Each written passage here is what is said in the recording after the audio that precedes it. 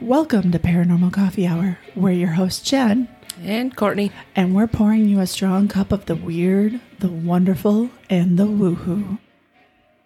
On today's Paranormal Coffee Hour, we're talking about the spooky city of Whitewater, Wisconsin. How fun. Exactly. And we have two guests with us today. We have Miss Emily and Mr. Jake Dixon. Say hello. How's it going, gang? Hello. And why have we invited you on a Paranormal Coffee Hour? Well, between the two of us, we have almost a decade of Whitewater living experience. And my family actually has pretty deep roots over there in Whitewater. The Emerson Historical Cabin is my relatives on my mom's side. So they have been settled down in Whitewater since some of the first people. Oh, that's awesome. Didn't even know that. I know. All right. So, Jake, where exactly is Whitewater? Whitewater, Wisconsin is southeast Wisconsin. It's kind of if you look at a triangle, it's kind of the point about an hour and 15 between Milwaukee and Madison. And then if you go further east, about 45 minutes, you get to Lake Geneva. But it's right at the south part of the state, just north of the border there. Awesome. So for those of you who don't know Whitewater, Wisconsin, it is a town of nearly 15,000 people. That does not include the University of Whitewater. Whitewater itself originated with two separate tribes, the Potawatomi and the Winnebago tribe. Those two tribes lived on the land for quite some time until about 1832, which is when, unfortunately, General Atkinson came through with his army, which included former President Abraham Lincoln. Had nothing better to do at the time. And they decided to move the entire tribes west, trying to push them across the Mississippi River to make room for settlers. There was an account, if you remember, Courtney, of a group of settlers that came from Milwaukee. Yes, we had 20 settlers came from Milwaukee, and it took them 6 days to make that trip. Holy man, 6 days. Yeah. Where were these people originally coming from? I know they're from Milwaukee, but they were from another area, weren't they? I believe these ones were coming from out east from the New York-ish area. Which is interesting because a lot of Whitewater actually has transplants from out east New York. And I think someone also said Massachusetts. Yeah. Which makes sense. And there's a reason for that. And we're going to get into that in just a second. One of the other things that's important to know about Whitewater is that it actually has, if you listen to other podcasts of ours, effigy mounds or burial mounds from the earlier Native Americans, the ancestors to the Potawatomi and the Winnebago. It does not matter what podcast we do lately, those keep popping back up.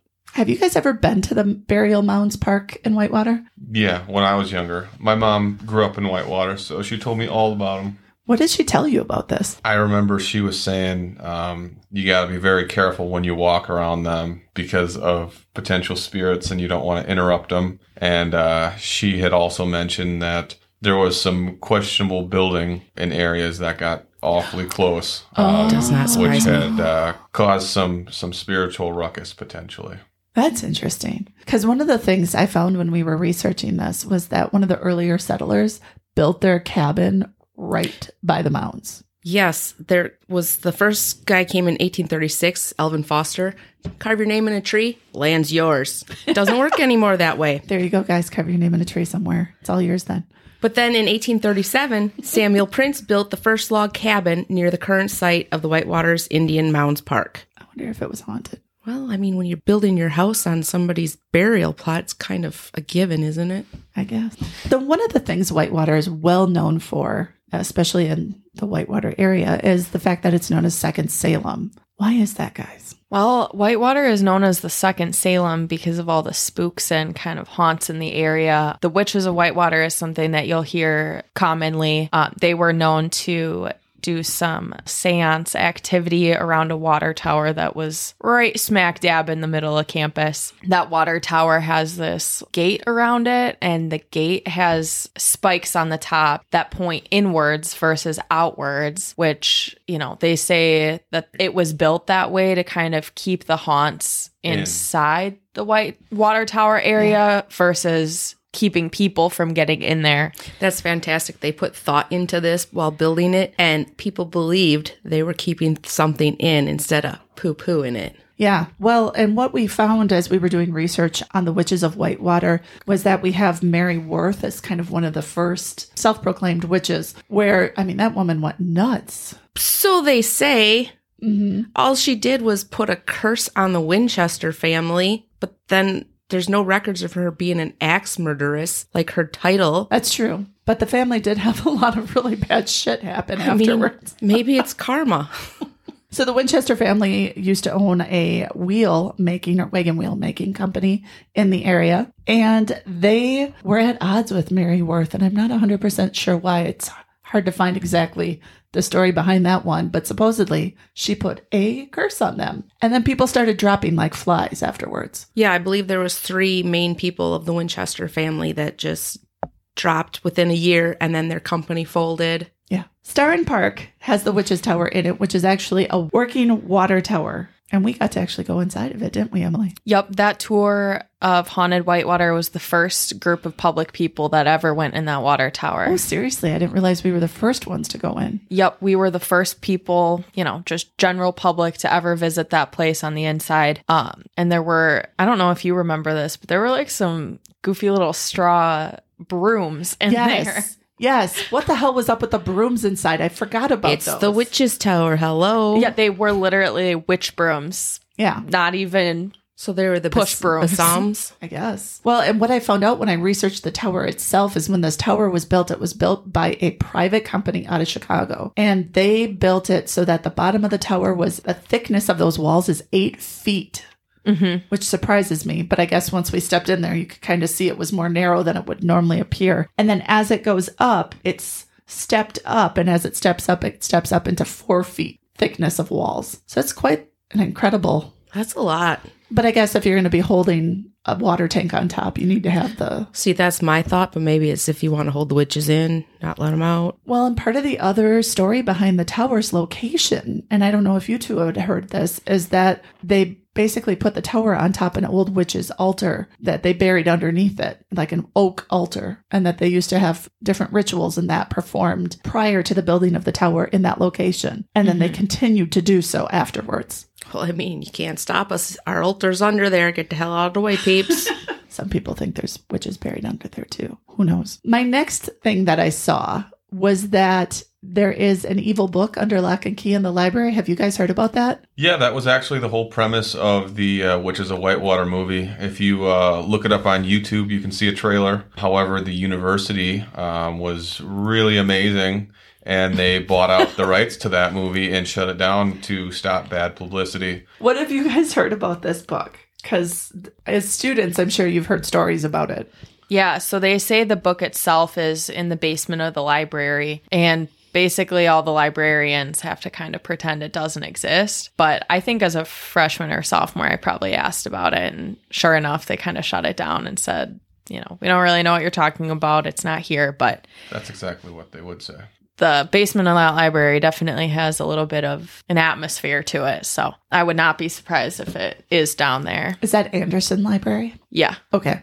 Kind of the big main Supposedly, one. that book has all sorts of different incantations in it, and I think there was something like if you looked at it and you didn't know what you were doing, you would die or something. Yeah. Anybody who ever opened it ended up passing in some capacity afterwards. I also heard some of them went insane first. Yeah, there was something about there was 3 students and at least 1 or 2 teachers that they know for sure. See, and the interesting thing is that when I've seen photos or that of this supposed book, they bring out this big book that looks like it could be it, but it's a Catholic hymnal written in Latin. And that's what they swear to God it is. Yeah. But they got to keep it under lock and key. Yeah, it's bizarre. Well, during our live, though, someone pointed out, it's incantations in Latin. It doesn't have to be Catholic, technically. No. And they could have made it look like a hymnal in order to hide it, especially in a time when people were getting questioned. Right. And who's going to question God over witches? Well, and the other part of it is that it's more like a Book of Shadows or a grimoire for witchcraft.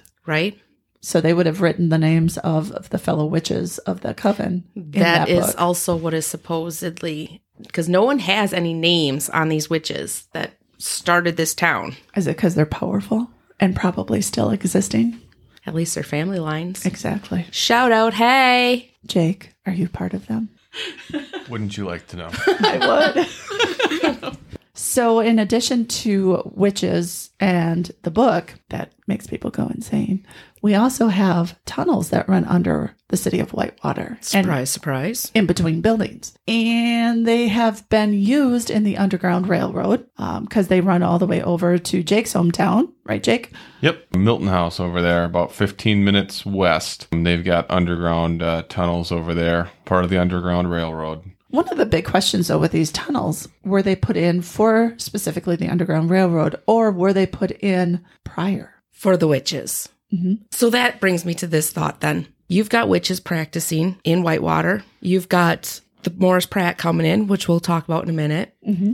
But they need to hide in these tunnels from house to house or water tower to house. Like you're practicing openly, but now you're hiding. I know. So the tunnels themselves, in my experience, run kind of straight down Main Street through a lot of the Greek houses.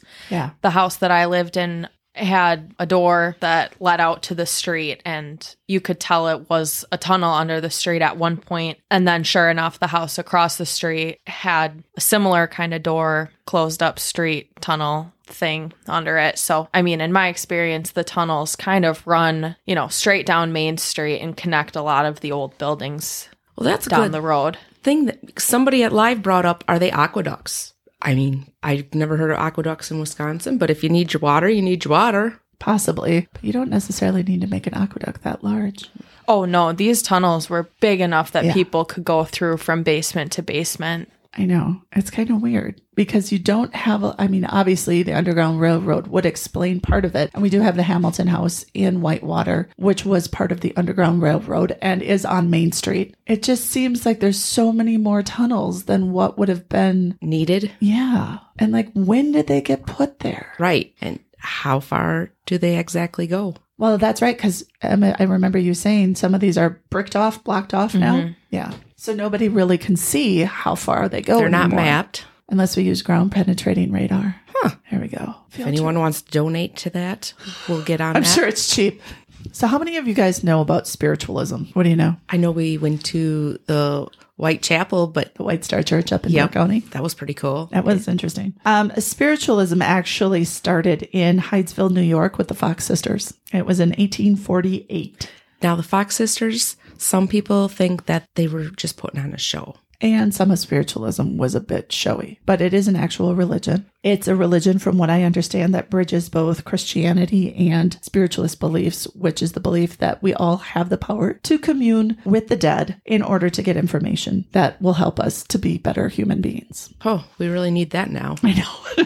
Here's the crazy thing. Most people don't know. Wisconsin became one of the biggest locations for spiritualism in the country. And that is fascinating. What happened was we have Nathaniel Talmadge. He was a senator from New York. He was appointed the third governor of the Wisconsin Territory. Not yet a state. Not yet a state. So this was in 1845. Wisconsin would become a state in 1848. Talmadge had recently purchased land in the territory of Wisconsin in preparation for retirement, but he decided to move his family there when he accepted the governorship. Well, that's nice they could come.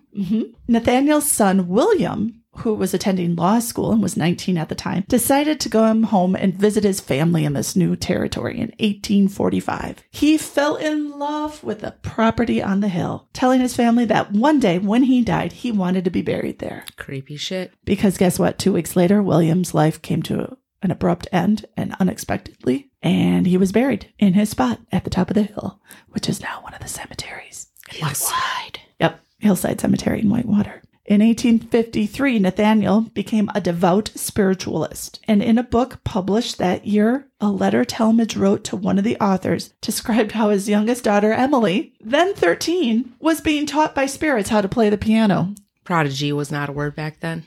No, but damn it if they can do that.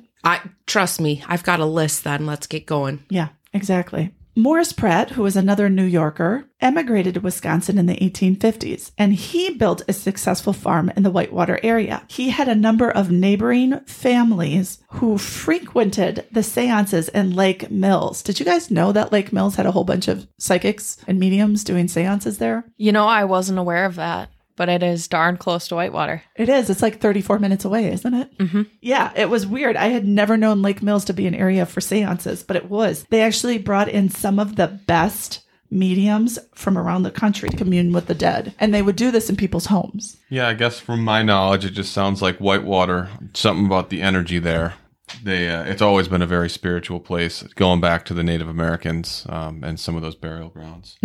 So Morris Pratt was known to frequent these seances. He was also known to frequently argue with ministers who criticized the spiritualist religion. You don't say. I know. He often got kicked out of a church. Well, that's Now not and then. very kind. We're supposed to love our brothers and sisters. Unless they have different opinions than us. See ya. Morris was frustrated as all hell, decided he wanted to teach what he believed were the scientific truths of the spirit life. So he gave him the finger. Basically. Sweet. During a seance in the early 1880s, he vowed that if he ever became wealthy, he would dedicate much of his money to spiritualism. Good. So now what? Well, lucky him, he met a very important woman named Mary Hayes Chenoweth. She was only 27 years old, and she discovered she had the ability to peer into people's bodies and see the diseases that were ailing them. That is awesome. Today, we would call this psychic surgery, and it is actually still taught by the Spiritualist Union. And you don't even get any good drugs with this one. Not at all. But what Mary would do for Mr. Pratt is that when she heard him say this in a seance that they both were attending at the same time, she decided to give him very important information. So in other words, she's like, bet. Yep, game on. So basically what she said to Pratt was, well, if I intend to make you wealthy, will you carry out your promise? And he's like, yeah. Oh, shit, what'd I do? He's like, sure. I don't even think he believed her completely. Probably But she could do not. this. So you know what she did? She told him and her two sons, so she had insurance in this bed, where there was going to be a large deposit of iron ore. Money. She told him that this iron ore would be found in northern Wisconsin and Michigan's Upper Peninsula. She said she was claimed to have been guided to the land by her controlling spirit, or spirit guide is what I would call it. Hers was an old German professor, by the way. Oh my God, did he yell at her? Oh, that so angry. Calm down. And she would do it in trance. She can not only do psychic surgery, but she's also a trance medium. That's so awesome. I wonder if she spoke in German too. What the hell's this lady saying? So Pratt and Mary's sons did as Mary instructed. And the Hayes Brothers Company, with Pratt as a stockholder, bought the land and opened the Ashland ore mine and began digging. Now, at first, for the first couple of years, they didn't find anything. What a bust. Yeah. So Morris Pratt went to Mary and he's like, Mary, we're not finding a damn thing. He didn't believe. He was starting to second guess. Then in 1886, a discovery was made. The land Mary recommended was found to be the heart of the massive Gogebic Iron Range. It's filled with the highest grade Bessemer ore, some of the best in the region. And literally overnight, they be into rich. money. They became rich. So, of course, is he going to follow through? Hell yeah. Yes, he does. Morris Pratt decides to fulfill his promise, and he laid the foundation for a building in Whitewater without knowing exactly what purpose it was going to serve. I love that. We're just going to build this. We don't know what we're going to do with it yet. It's like Field of Dreams, build it and they shall come. Valid. So the locals used to scoff at him for this. He said, I made a vow before I made my investment that I would erect a temple to the spirit world. With a share of the profits I was to realize, and I intend to do so. So upon its completion, Pratt and his wife left their farm. They moved in to occupy several rooms within the ornate 3-story building, and they held public seances there for many years. He decided to make it the Mecca of modern spiritualism. So he opened the world's only school dedicated to the study of the spirit world. I just caught something. The public was able to come to the seances, so they had a separate room, I'm assuming, on the first or second floor for these seances. They did. Okay. Because on the 3rd floor, That was only for the special people. it was. And the special people in a good way. yeah, the special people in a good way. I mean, everybody's special, right? It was a white room. Everything had to be white, including your clothes.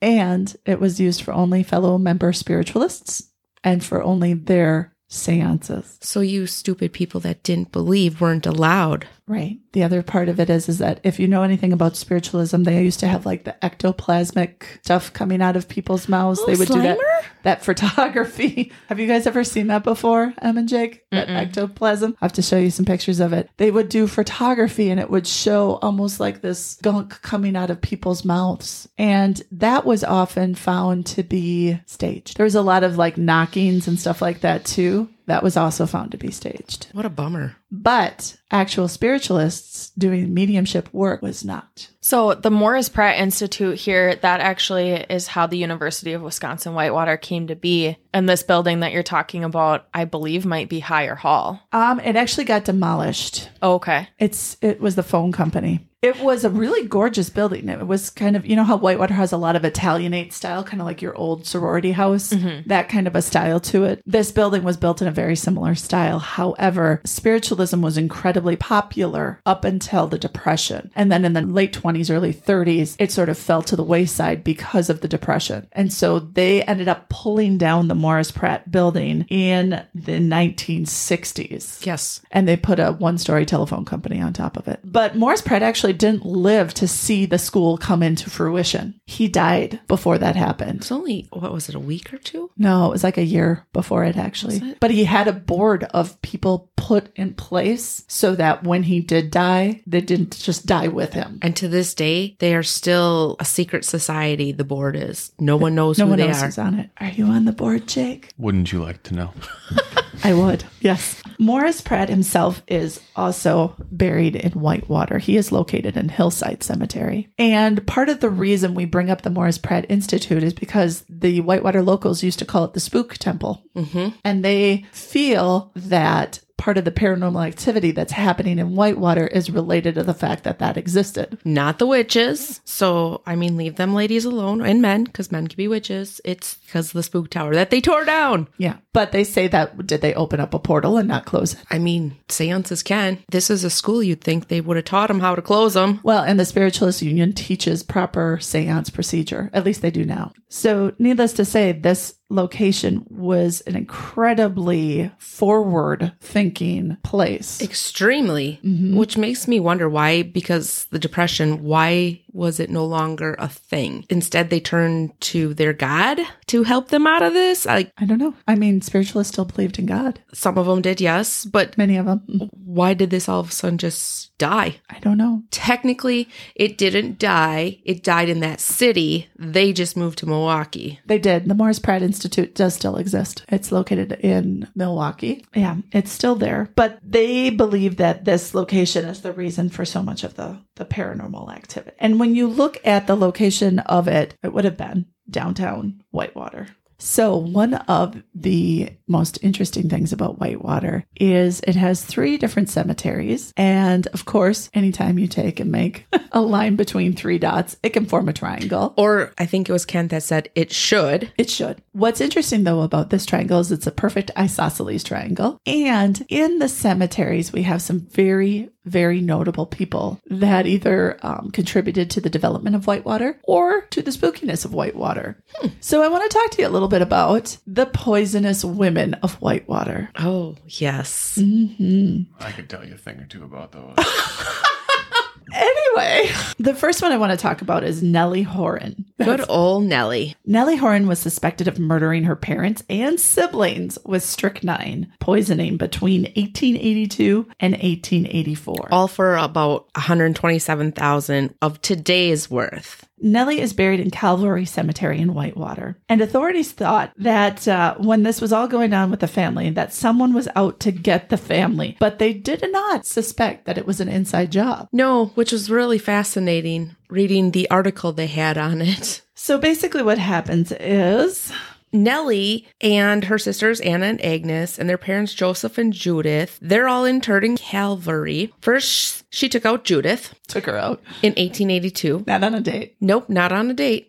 Her death was unexpected and described as having been in great agony with symptoms acknowledged by physicians at the time as being consistent with poisoning. But there was no reason to suspect foul play, so no investigation was conducted. Joseph died 6 weeks later. He fell ill suddenly and expired during terrible spasms and convulsions, as reported by the New York Times. They left their money to their 4 unmarried daughters.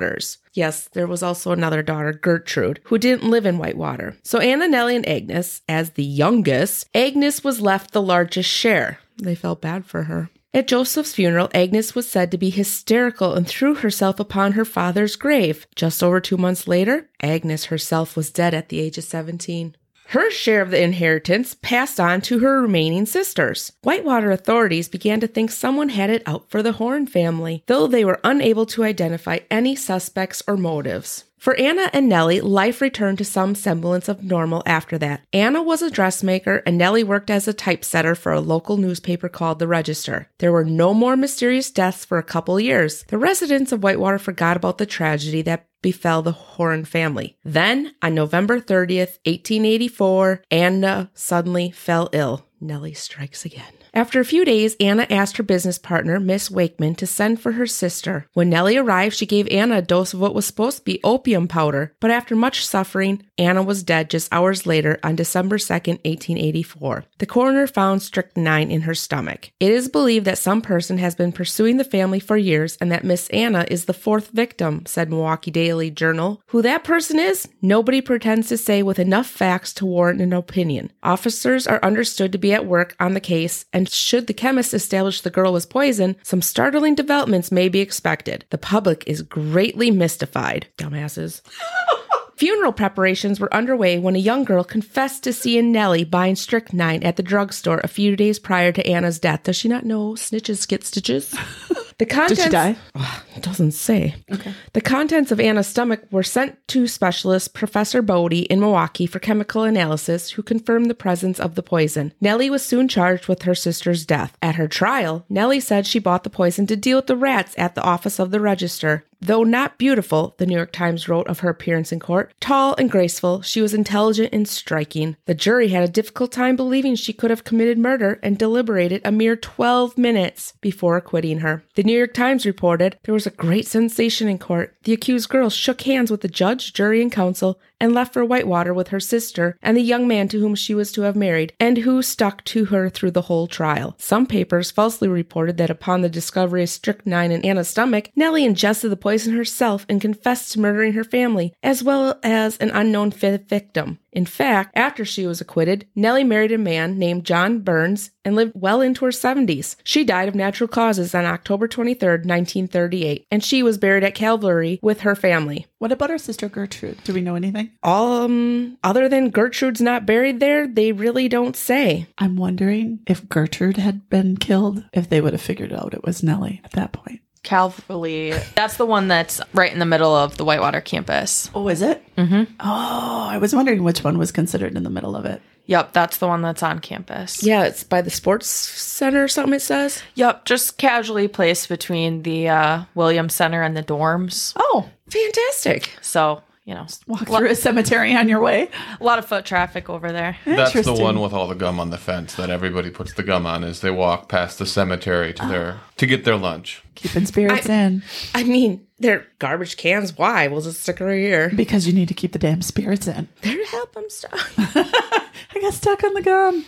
But don't worry, Nellie's not the only one using poison in Whitewater. And not the only one who is buried in Calvary Cemetery either. Talk about drop dead gorgeous, right?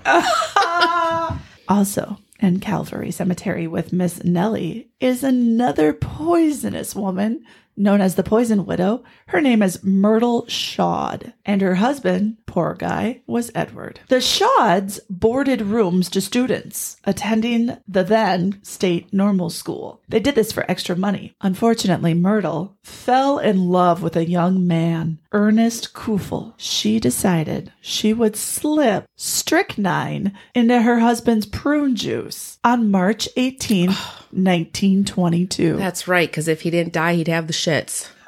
The coroner attributed Edward's death to a stomach flu. No kidding. No one suspected Myrtle.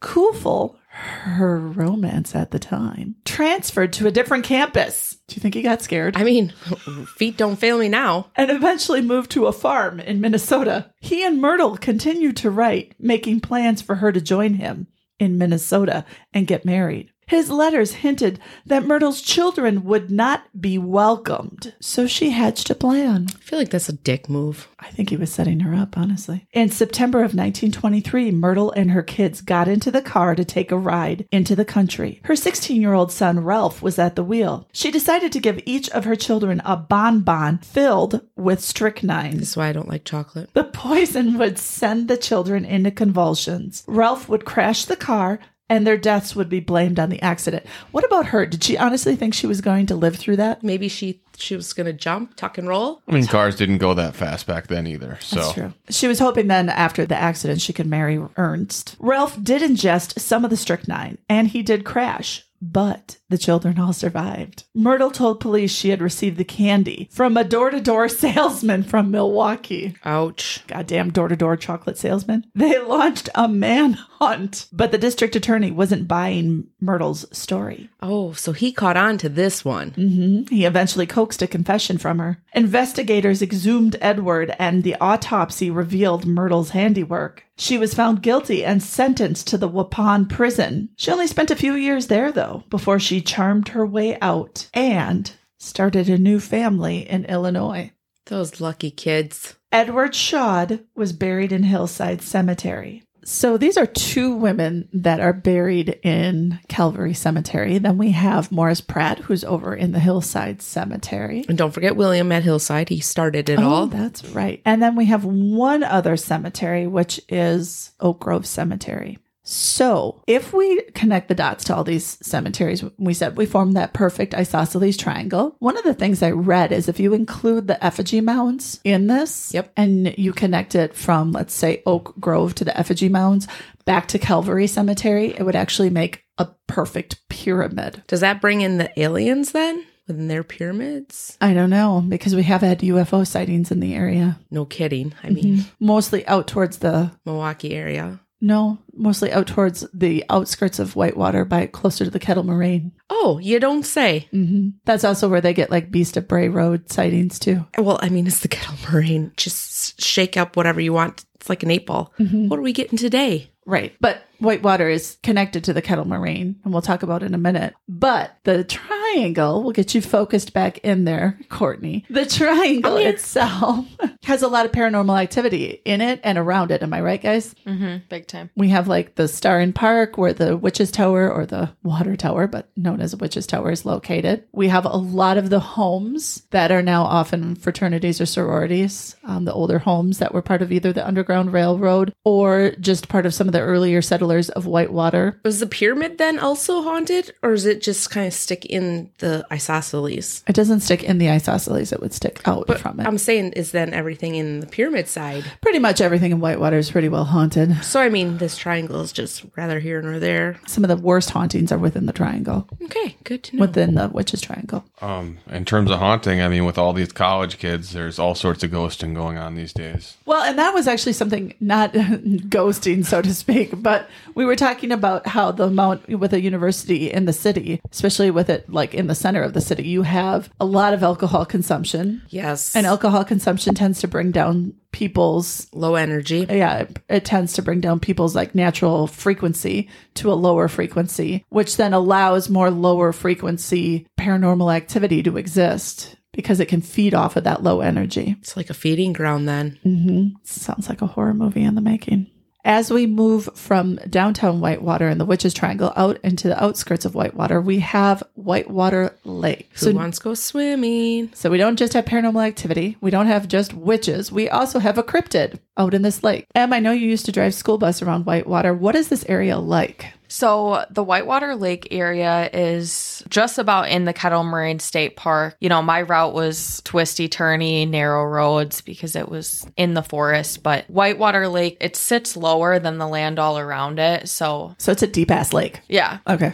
So the forest is really built up all around it. It's not like all of the houses have tons of stairs to get down to the water. Okay. So the land itself sits up pretty high compared to the lake. Yep, exactly. Okay. It is a pretty big lake. Yeah. But it's far out there. Like, it's a good drive to get over there because it's right in the state forest. So it's pretty secluded. It's a beautiful looking lake. I have a picture of it in front of me, and it's really quite pretty. One of the stories with the Whitewater Lake goes back to the 1920s, and I'm going to have Courtney tell you this one. So a few miles south of the city is Whitewater Lake, where in 1923, fishermen claimed a large creature with tentacles overturned their boat and dragged them under. We got the Kraken in the lake. The fuck? They fought against it and eventually broke free, but found themselves covered in small bite marks. Residents of Whitewater Lake also tell the story of a series of strange, unspecified events that happened over the summer of 1944. To make it stop, men from the area gathered at a small local cemetery. I mean, it does not say which cemetery this is either, where they are said to have dug up all the coffins there that had been buried vertically in the ground. Vertical coffins? Yeah, you tell me where there are vertical coffins. I mean, in places where they're worried about space, but that's not usually in the U.S. And it is a small local cemetery. It's not named. How the hell? I'm assuming these are unmarked graves? How would they know that these graves were there? Right. Witches. Because here's the thing about burials in history. They would bury a person facing up so that they could see up and ascend towards heaven. And the soul could go out their mouth and Correct. go up. So why bury them vertically? Well, then why didn't they bury them upside down? Maybe they just wanted to do a spiritual Congo line. That's an idea that has never popped up. That's a good one. Nobody's going anywhere. We're staying here. We're dancing.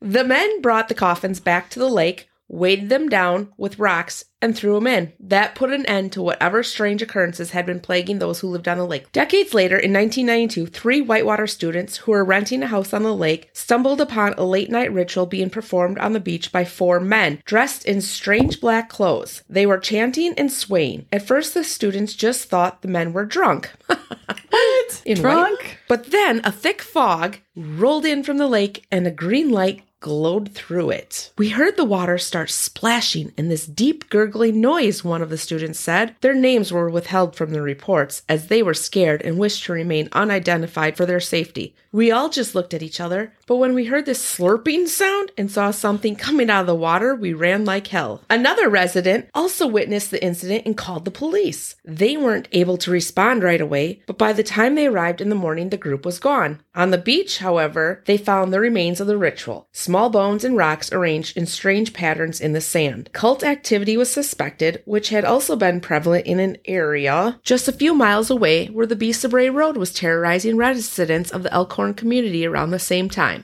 Did the experiments to pierce the veil and reveal the mysteries of the spirit world inside Pratt's restricted inner sanctum open the doors for sinister energies to take hold in Whitewater? Or is it that the town's unusual history, as it is whispered around the UW Whitewater campus year after year, is filled with just enough mystery that our imaginations can't resist filling in the blanks? So the cops get called and can't come out till the next fucking morning? Were the cops in it? Were they part of the ritual? That's a valid point. I mean, come on. You call the cops out. Somebody usually comes out. Yeah, wouldn't this kind of be a trespassing thing, or is the lake open 24/7? Unless the people calling sounded drunk. Usually you'd want to break that up. So what's the mysteries they tell you as UW Whitewater students about the settling of Whitewater? Do you guys know anything? Yeah, it's a little bit more of, don't mess with the cemetery, don't mess with the witch tower. Go get drunk for cheap so ghosts can feed off your low energy. Yeah. The bars are cheap. Don't ask questions. Anything about the lake that you've heard? Students don't really go out to the lake except for usually like the first weekend in May. There's always been like a beach party the first Saturday in May when, everybody heads out to the beach because it's actually 60 degrees out all day. But beyond that, like students really don't go out there. Is it because it's just privately owned? No, it's a public beach. It's just more of a drive. And I think people would rather drink in their yards than, drive 15 minutes out to go drink. Plus, it's a pretty big liability to get a bunch of drunk college kids on water that's pretty deep. I think you have to pay to park there. Interesting. The cryptid's not there in May. Although I do think it's kind of interesting that they said that it was college kids that were renting a place, and then they said they wanted to stay anonymous. And it's like, how many college kids rent a place on a lake? Yeah. That's kind of what I was wondering too, especially since, are they college kids from UW Whitewater or are they from elsewhere? If they're from elsewhere, maybe, but I don't think Whitewater students would rent a place 15 minutes from their own. Most of that area is either like residential homes or, lake houses. Right. Being close enough to Illinois, the Elkhorn kind of Whitewater area brings in a lot of folks from Chicagoland to have their lake houses, quote unquote, up north. Yeah. The last thing we're going to talk about is actually one of the creepiest things I think we encountered that probably nobody knows about in Whitewater. And that is the Dade and Penwell Law Office that we visited on the Spooks tour. I don't know if you remember this place, Emily. It was a law office, just a small little home, stone brick kind of place. Super cute, unassuming, until you start to hear the story about what they discovered in their basement. Do you remember this? Oh, yeah. Mm-hmm. This story stuck with me from that tour. Me too. I feel like you it should not forget this story. Have you ever told this to Jake? Probably. So when we were on the tour, we were getting the information from one of the lawyers of the law office that when they moved into this location several years ago, they went down into their basement and realized that they were not able to get into one of the rooms in their basement. They didn't have a key for it. So they ended up getting a locksmith. The locksmith opened up the room and they discovered there was a whole bunch of evidence files located in that room. But we're not just talking any evidence files. We're talking about boxes and boxes of evidence from none other than the Ed Gein trial. How did Ed Gein's stuff get to Whitewater? You remember? That's a great question. Where did that originate? Was that the Milwaukee land area? The trial itself was in Milwaukee. Okay. So they couldn't do the trial in the area because everybody in the town was too close to the case. There wasn't anybody without a bias. So they had to take the case, counties over to find an unbiased group of people. And so they took it to Milwaukee. They took it to Milwaukee. And, for whatever reason, after the trial, this evidence found its way to Whitewater. It did, because what happened is the judge on the case, Robert Gomer, Was he from like the Walworth County area? Yeah, he got stuck with the evidence because they didn't have a crime lab like they Short do straw. now.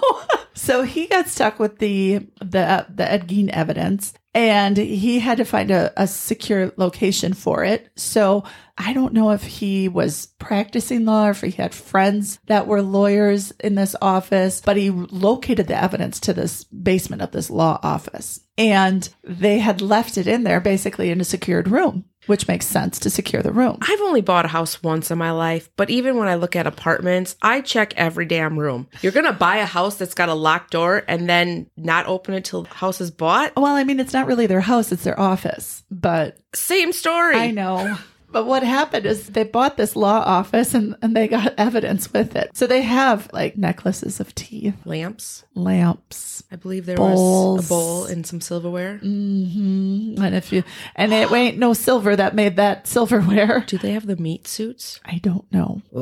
I don't know for sure. Yeah. But they have a lot of the human remains evidence from the Ed Gein trial. And for those of you who aren't familiar with Ed Gein, he's a Wisconsin psychopath. Not far did he live from where we are currently recording, about an hour from here. Yep. In Plainfield, and that's actually where he took his victims. I did know the family that had to secure the evidence before it went to court in their barn. By stuff's Plainfield. been everywhere. So it was in a barn in Plainfield being secured there by the sheriff. And then it got transferred down to Milwaukee because, of course, like Emily said, they couldn't hold the trial in Plainfield because they couldn't have an unbiased jury. And then they held it in Milwaukee, and then somehow it ended up in Whitewater for the evidence. So the reason we bring this up is because this law office has horrific paranormal activity. The lawyer was saying that there were always spooks in there. They don't use the upstairs. And, every night around 9:00, it gets a little bit foggy in there. Yes. Something about maybe like little kid ghosts or something. Yeah, I they almost have remember. Stuff out of the corners of their eye they'll see. Right. So they can't use the basement. They don't use the upstairs. This is getting better. Right. So the lawyer who works in that office said, man, this is out of hand. I can't work with this. So he called in a psychic medium to come in, see what the heck is going on there. And he said that psychic medium was out of that building faster than they could get to the bar down the street and get a beer. Yes, she's got a good memory. There's parts I don't remember. Oh my God. So the lawyer and the medium's husband or whatever, they went down to the bar to let her do her thing. And sure enough, she was right behind them. She lasted a couple minutes in there, and she said she could feel all of the victims through the evidence from those boxes. And she said it was too heavy, it was too dark, and she could not be in there. Well, I believe that because, I mean, we discussed that live. What are you supposed to do with this? Yeah. And that is it. I mean, I don't know what they're supposed to be able to do with it if they have to hang on to it for a certain period of time. Well, I think that case is wrapped up here. Well, I know. You would think they're beyond the statute of limitations kind of thing. Like you can let it go now. But you can't be like, oh, this is your finger, bear it back. This is your, I mean. What do you do? Just take it to the dump? Yeah, I know. Or like bury it somewhere. Mass grave. Somebody was talking about giving them a burial ritual, or even a cremation, right? And then some, something to along help those them, lines. Something to honor them. Pass on, yeah. I know that they're still part of the tour, so that's unfortunate. I know they're still part of the tour. I don't know if the evidence is still there. Even if the evidence wasn't still there, probably still a haunted location, just because of the fact that it had been there and it could stay there.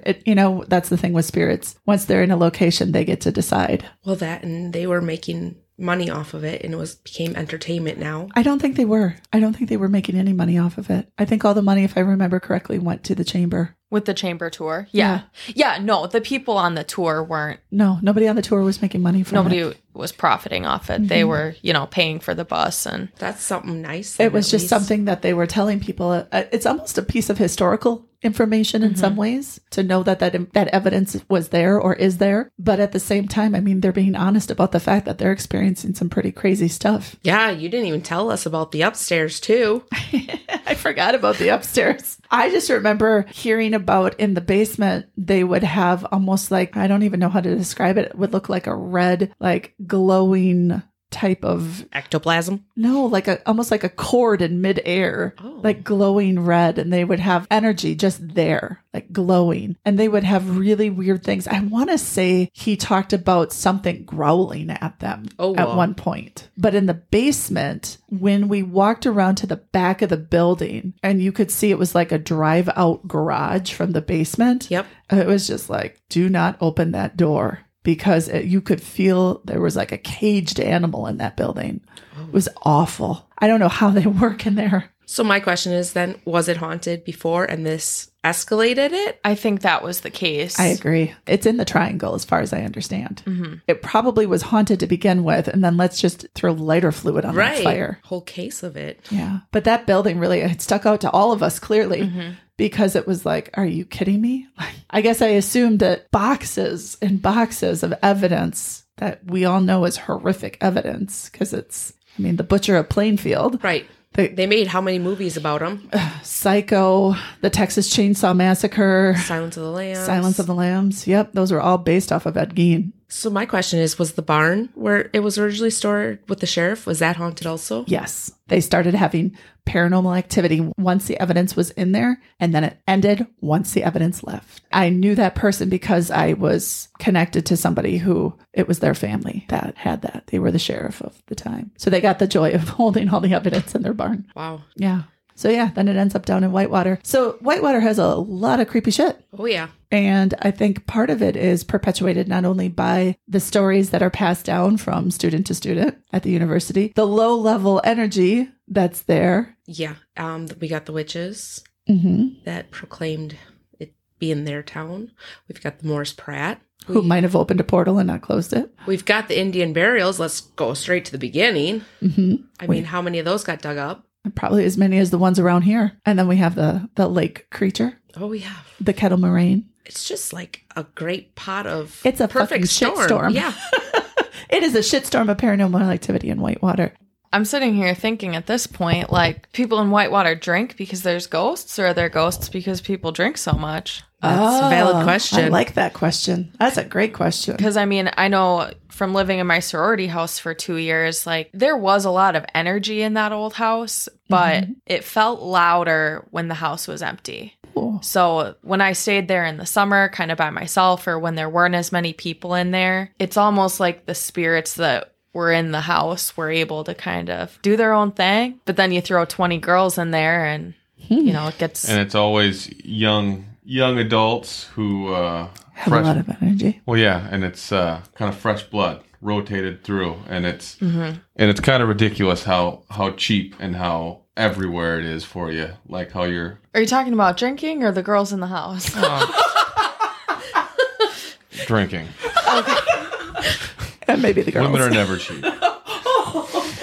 Because, yeah, in my experience, the empty weekends were always the loudest, spook-wise. So, Is it because you couldn't blame it on somebody else, or is it because they didn't want the people there and they were happy to have the house back to themselves? Or is it because you're sensitive on top of it? you know, I think the sensitivity added an extra layer to it. There's a lot of questions, though, and that's usually how we end our podcast, is with a lot of questions. Yeah, we never really have any hardcore. It's not meant to have hardcore answers. It's just meant to get people thinking. Well, they do call alcohol spirits. They do. That's a good point. So is it the alcohol consumption at a university that has a tremendous amount of paranormal activity? Is it fueling the paranormal activity, or is the paranormal activity fueling the alcohol, like Emily said? Symbiotic relationship. At this point. But I think you've got a good point there, Jen, by saying every new group of freshmen that come into the university and come into this town, like these stories get passed down and they don't quite die, whereas the regular residents of Whitewater at this point, they don't quite care. It's Right. the new folks coming in that are interested and kind of keep the stories And clearly moving. the university is a little bit concerned because they wouldn't have shut down the movie The Witches of Whitewater if they weren't. Yeah, that's interesting. I was wondering what happened. Thank you for clarifying that, Jake, because I saw the trailer for it and I was like, well, where's the movie? Right. And it does not say on any of the websites that are attached to that movie who shut it down. Yeah. Well, and the other interesting fact was, I don't know if you remember this, Emily, there had been that man in like 2008 that was barely clothed, so pretty much naked, in the Witches Tower that went after the water commissioner and actually sent him to the hospital in an ambulance because he was supposedly trying to rid the town of its witches. Was he trying to climb the water tower at one point too? He was actually in the water tower. And that's the question. Like, how did you get he in? get in? It's under lock and key. Both the gate and the tower itself are under mega lock and key. But how did the witches get there? I don't know. But yeah, he attacked because when the water commissioner opened the door to the tower, the man leapt out at him. Surprise! And he had been climbing the tower, but he had actually been climbing it from the inside. Yep. Oh, fantastic. Isn't that creepy? Half naked man launches himself at you. He had a weapon of some sort in his hands. I forget if it was a knife or what exactly it was. It wasn't a gun. It was something he could stab him with. I just don't know if it was a knife exactly. This almost sounds like it should be in Florida, not Wisconsin. I know. All the weird shit happens in Florida. No, but the water commissioner ended up going to the hospital in an ambulance. He survived. When they got the man into the police car, the police asked him, like, why the hell did you do that? And the guy is like, I don't remember. It was almost like he was under a trance. Oh. He claims he has no memory of wanting to do that. Huh. Yeah, weird. Weird Whitewater. Yep. So here we are, ending our podcast with more questions and answers. And it's a good time to Put down your coffee. Put it down. Think to yourself, why the hell is Whitewater so damn haunted? Do you want to go there? Do you want to experience it for yourself? Give us a call. We'll go. Yeah, I think in October we'd like to take another tour with the Whitewater Chamber of Commerce. That could be good. That's when they do it. Great local restaurants, let's be real. Oh, Second Salem's fantastic. Love their beer.